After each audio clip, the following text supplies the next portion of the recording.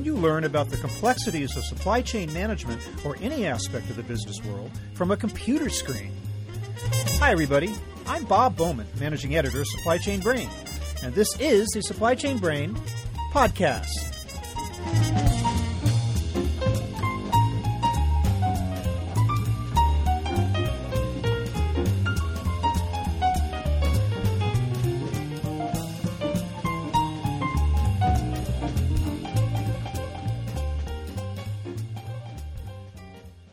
So there's nothing new about education that incorporates a variety of learning methods.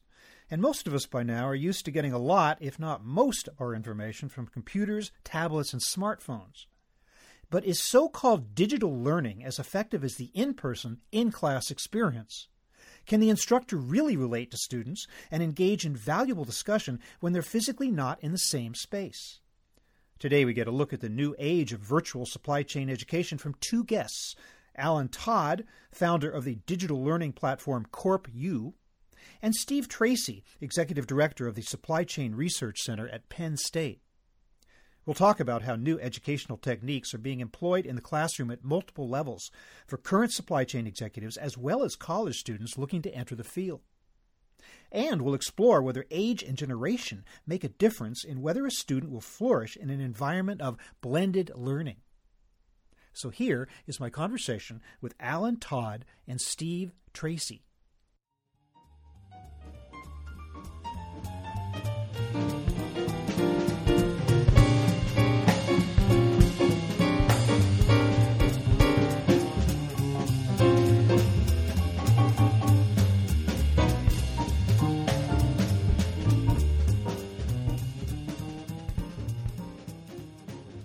Alan Todd, welcome to the program. Thanks, Bob. And Steve Tracy, welcome. Hi, Bob. Thanks for having me. Alan, let me start with you. Tell me, what is CorpU? Our company exists to help connect people together in virtual learning communities to work on business problems, solve complex problems, generate and spread ideas from each other, teach and learn, and capture that knowledge so it can be shared. So think of us as a virtual learning platform and a method that companies use to create results and drive business results across their company. Okay, emphasis on virtual. In other words, is this an online or a digital venture? That's right. Emphasis on the word virtual. So when we think about what we do, we tend to work with large enterprises where they have a workforce where they're based in lots of geographies and complex organizational structures. And so when you think about that as a requirement, that creates a lot of difficulties, very difficult to get people together. So let's assume, I'll just give you a simple example of what we might do at CorpU, is let's suppose that we wanted to get people together across the operation to look at better ways to improve supply chain optimization. Let's say that would be an example. So we might connect people together in purpose-built groups and teach them some component of supply chain thinking and allow them to have a conversation in those groups. So it's online teaching and learning, and it's an online conversation about what we do differently at our company, how might we bring these ideas to practice at Coca-Cola or Walmart or Merck or Johnson & Johnson. Those would be examples of our typical customers. So it's not a fixed curriculum? In other words, the curriculum depends on what it is that your students, or whatever you want to call them, are looking for? Or is it something that you've got prepared and that they come and avail themselves of? We do have a fixed set of programs in supply chain, in this particular example with our partner at Penn State, but we also work on things with companies where it's important, where they're trying to use conversation or structured conversation to come up with new ideas to carry the business forward. So a lot of times, if you think of it this way, we'd use an online course or an online program to start with the teaching and learning methods, but we use that to host the conversation to get them to talk about the real problems and challenges that they face in their business and real solutions and real ways to move forward and apply. So you might think of it as sort of two parts. So there's a teaching and learning part that's preordained. That's brought to you by faculty, let's say in supply chain, with faculty from Penn State University. And then there's the part that is generative, or that emerges as a result of running the course in that space. And that tends to become really proprietary wisdom that the company wants to capture and share, best practices, and they want to beam it across their enterprise. How many people are involved in any one set of courses? I mean, you say it's like a particular company comes to you. How many people can be involved at once? So we have a pretty particular methodology about how we do that. So companies can range from 50 people to 50,000 people, but we tend to manage them in groups together, in groups of about 50. So if you said you wanted to put 1,000 people through something, we'd create 20 groups of 50, and we'd run the 20 groups together in cohorts, we call them, and then we build a large virtual learning network where all 1,000 people are connected together. So we think that there's an optimal student-teacher ratio to get the maximum value out of the social learning, meaning the peer collaboration and problem-solving and setting and creating ideas. And then there's a sort of this meta level where you come up a notch and there's 1,000 people where the best ideas then are brought up to that level. When multiple people are involved, when you're at the discussion and the interaction stage of this, how is it happening? Is it happening online like you and I are talking now? Is it visual? Is it sound? Or is it email? Or is it texting? How are people actually conversing with one another? Yeah, so that's a good question. The CorpU platform drives that conversation, so it's all done online. You can do it on your mobile phone, you do it on a tablet, you do it on a laptop, but the platform and method of CorpU drives the conversation. The conversation could be part of a discussion where you're using a discussion thread that's built into the platform. It could be that it's a live conversation. You could be capturing a video that you make on your laptop or your iPhone that you're sharing with the group. If you're asked to share an idea or a best practice, you can type it in, you can talk it in to a phone. So there are many ways to get any kind of the ideas and thinking and problem-solving techniques brought from the individual. All they need is a smartphone, a tablet, or a laptop, and then they can use anything they type or anything they speak or anything that they can do on camera. And how long does the course or the sessions last, typically? So depending on the course, and we have many different programs, but like in supply chain, we have 6 modules that are 3 weeks long each with Penn State. Just to give you a representative sample, we teach courses as well on strategy and innovation and change with other academic partners that we work with. But in the case of supply chain, as an example, we have a set of programs that are 6 modules. They're each 3 weeks long, and they're each 3 hours a week. And of the 3 hours a week, you do 2 hours at your own time, anytime you want. And then there's 1 hour live where you jump on a live call like the one we're on now, where the instructor is facilitating a conversation with the group on practices and reflections and ideas that emerged during the week. What do you come away with having completed this course? Is there a piece of paper or a certification or anything like that that basically certifies that you've undergone it? We do have a certificate. In the case of the Penn State program, you get a certificate from Penn State. Steve Tracy, are you one of the instructors that are involved in this effort? I am, Bob. You do that, and you also do traditional classroom teaching as well, right? I do. My current year course load, I teach an undergraduate course as part of our core curriculum in demand fulfillment. I teach the elective in the MBA program called strategic procurement, and I teach a component of our Master's in Supply Chain Management program also in strategic procurement. So what's the difference to you between being in a classroom live with human beings in the same physical space and doing this in this so-called virtual environment in terms of relating to students, in terms of relating information, in terms of getting feedback, just the whole educational experience? How do those two experiences differ? Well, you're talking about a different set of individuals. So in the case of comparing and contrasting, without talking about the environment, just that quickly. So in the undergraduate course, of course, we have undergrads. These are supply chain majors. So in the course that I teach, it's part of your major, so it's what you're planning on getting your degree in. So these will be juniors and seniors in supply chain management. That's one particular group and skill set. In the MBA program, these are going to be second-year MBAs who are now starting to specialize in what we call their core concentrations. Typically, most of these students are going to be concentrating in supply chain, but not necessarily. I've got finance students and marketing students and other students in different concentrations. And in the master's program, these are people, industry professionals, who are getting their master's degree in supply chain management. So totally different groups of students. And the reason I mention that is when you get into the courses that we're talking about doing virtually with CorpU, these are more similar to our open enrollment and custom courses that we deliver to corporations all over the world and here in presence at Penn State. And so that is more similar. So if I can compare those two, in the classroom, in terms of content and delivery, they're fairly similar with the exception that, in open enrollment, we've got multiple companies, maybe 1 to 5 individuals from a company in a classroom for 2 to 3 days, and we're going to deliver the same or similar content. The collaboration in that particular setting is through breakout groups or group activities in the classroom.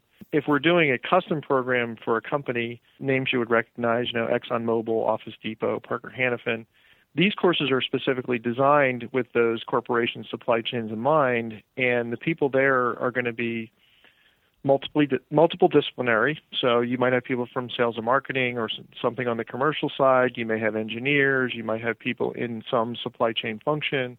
But those courses are custom designed to deliver whatever that corporation wants to deliver in that particular course set or course suite. And we have everything from big multinationals to government entities and anything in between. When you talk about the virtual programs that we do with the Supply Chain Academy, so these would be very similar to that second set. So these would be very similar to the custom courses that we deliver in presence for big corporations. The difference would be is you've got probably a diversity in terms of student location. So a lot of the courses I've been involved in, you've got students from all over the world participating at the same time. There is active involvement in the collaboration, the virtual collaboration, all during the week. And then when we get live, it really is a very focused discussion about what problem sets or challenges or ideas were brought up during that earlier week in the asynchronous portion. So the delivery is different. The collaboration is different. I think the results are fairly similar to what we see in our custom courses. The results are pretty much comparable, but just the way it happens is definitely not the same. Alan, I would imagine that the give and take in a virtual discussion environment is something quite different than if Steve was in a classroom with live people. I mean, how many people can physically or practically chime in when everyone's on computers or, things like that? Do you find it possible to involve a lot of people in a truly interactive discussion in a virtual environment? Good question. And the way we think about it, that's why we take large populations and break them into groups no bigger than 50. So when we build cohort groups, so do virtual learning, we think the optimal size is 20 to 50 people. So under 20 tends to be a little too small to have an ideal conversation. So 20 is a great number, up to 50.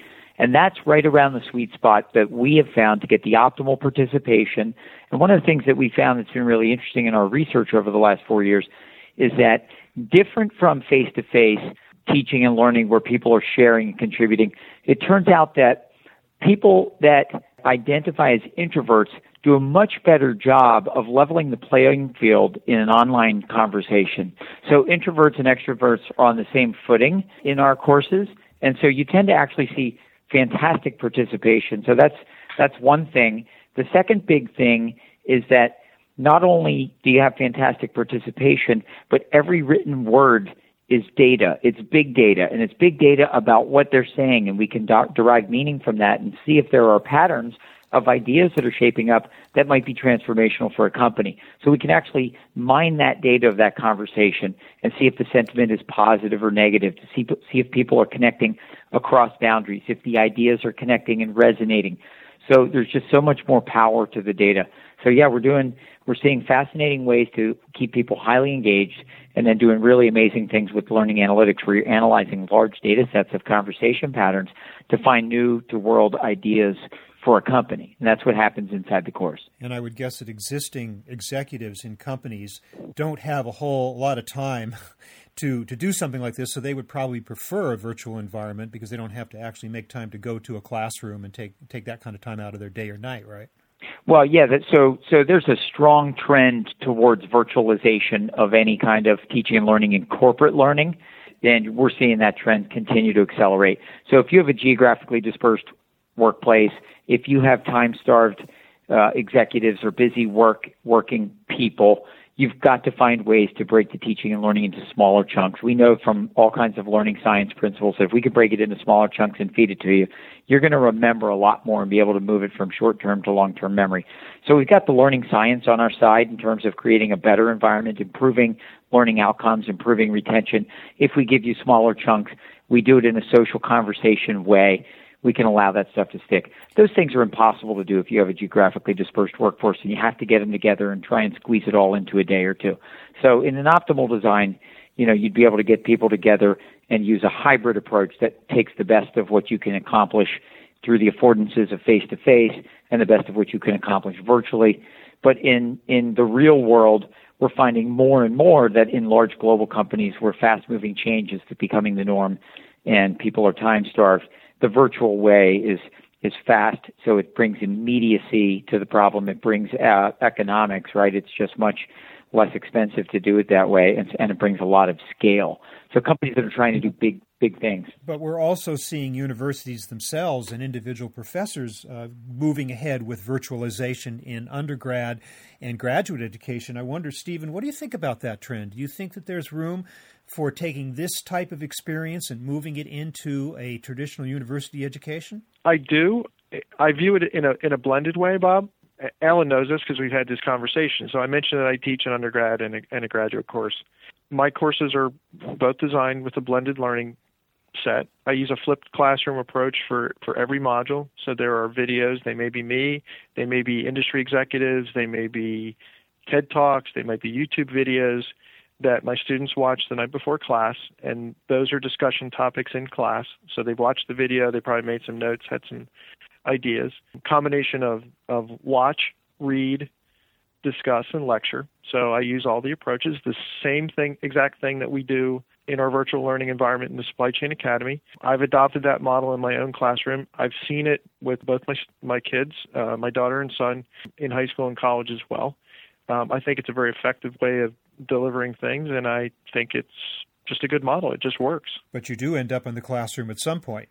You say you watch something the night before, and then you get together the next day and you talk about it in person. I have a captive audience here, but where these students are, no, that's not entirely true. Or in the master's program, those are entirely virtual. I deliver a little bit of that in person, but I have those students in classroom, and what I'm using the classroom time for is the collaboration. So the discussion and collaboration. So the only, I guess, real difference, if you think about it, is so they're doing the read, watch, case, whatever they're doing outside the classroom, and they may be doing that in teams, same as we're doing on the virtual environment, Supply Chain Academy. And when I get them in the classroom, if I've got them for an hour and 15 minutes or 2 hours, we're spending half that time just having a discussion. And I typically use my TAs at that point to memorialize the discussion and put it into a slide deck that we then post out there. So I don't have the actual, what we have in the Supply Chain Academy is we've memorialized all of those discussions in a transcript. I don't have that, but I'd call the bullet points available to the students after class is over. So it's very similar.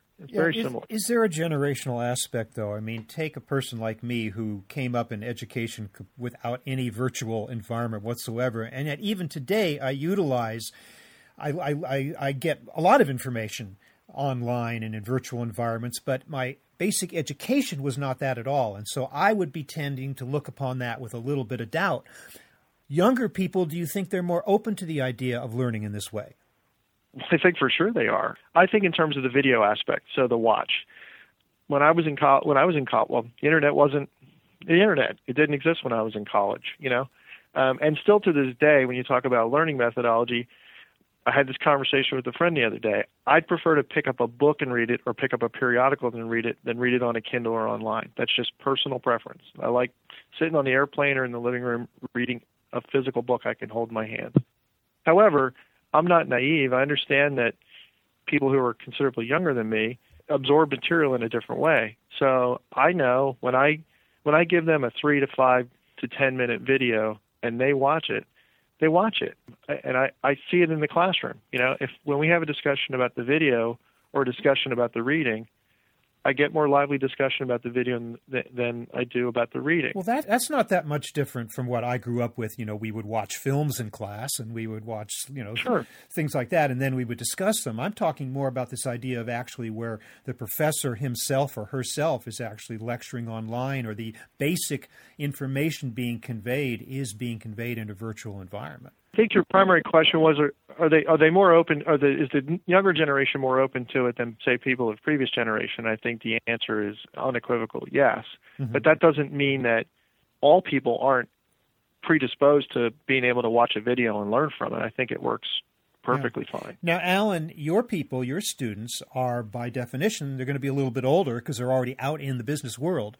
What do you feel about age versus the willingness or unwillingness to participate in this type of educational environment? We've been pretty surprised, and so we've a lot of research on this topic. And so the intuition is that millennials will take to this like ducks to water, and that is true. So if you say learn on a tablet or a smartphone, or virtually on a laptop, that's kind of easy, and they do that, and the acceptance rates are high in terms of accepting this in the workplace. But what's been counterintuitive and surprising to me and working unbelievably well is that senior executives in businesses, baby boomers who have been in their careers for 20 years, are doing online learning right now. They're doing it with great success, and it's happening more, not less, and I would predict that the trend will only accelerate from here with baby boomers. And I think it's just the practical needs. We have customers now that are saying we cannot imagine trying to get people together the old way. We have a customer, just a simple example of a retailer. They have 5,000 people in 2,000 stores. To get them together to train them on something in the old way, they just could never go back again. The old way would take 9 months and $900,000 to get them all together and get something completed by doing these round robins that sweep across the nation. Virtually, they do it virtually instantaneously for almost nothing. So it happens really fast, and it's really quick, and through data, they can prove who got it and who didn't, and remediate everyone and get everybody to know what a top performer knows. And they can do it better, faster, and cheaper. And that's the result of the kind of case studies we see. So we see that baby boomers who we predicted would never use this environment are using it at an accelerating pace. That makes sense in the business world. Do you envision, Alan, a future whereby virtualization becomes an important tool, or in some cases the only tool for education within universities, with undergrads and even MBAs, people who aren't yet out in the business world? I'd never go so far as to say it's the only tool. I think it's absolutely critical, and I think the scientific evidence is in. If you look at the science of how people and organizations learn, a blended approach that mixes together learning that you can do online, virtually, anytime, anywhere, any place, mixed with online, virtual, live conversation, talking, mixed with some affordance of getting together face-to-face, is an optimal design. So my point is, if that's perfect, and describe that as perfect, you'd go for perfect when you have the affordance, the luxury of time, the luxury of getting people together face-to-face. People do that in the corporate world when they get them together for an annual sales meeting or an annual service meeting or an annual planning meeting, and it's important to blend learning before and after that. In the academic world and higher education, I think you see online learning and education continue to grow. It's had its bumps and bruises along the way with quality, and some bad actors in that industry have harmed its reputation, but I would predict that will come back, and you'll see stronger growth in online education from traditional players like Penn State University and other major research universities across the nation. And you'll see nothing but what Steve just described is happening on the campus at Penn State. All higher education will become blended learning. There will be no such thing as on-the-ground, face-to-face teaching and learning without a virtual component to it in the future. That day was in our very near future. It certainly does seem to be the wave of the future. Listen, I want to thank both of you gentlemen for taking the time with me to explain this concept of CorpU and the contrasting in-person and the virtual worlds and how they can kind of function hand in hand. So Alan Todd, thank you very much for joining us. Thank you, Bob. And Steve Tracy, thanks very much for being with us. Thanks, Bob. Thanks for having me.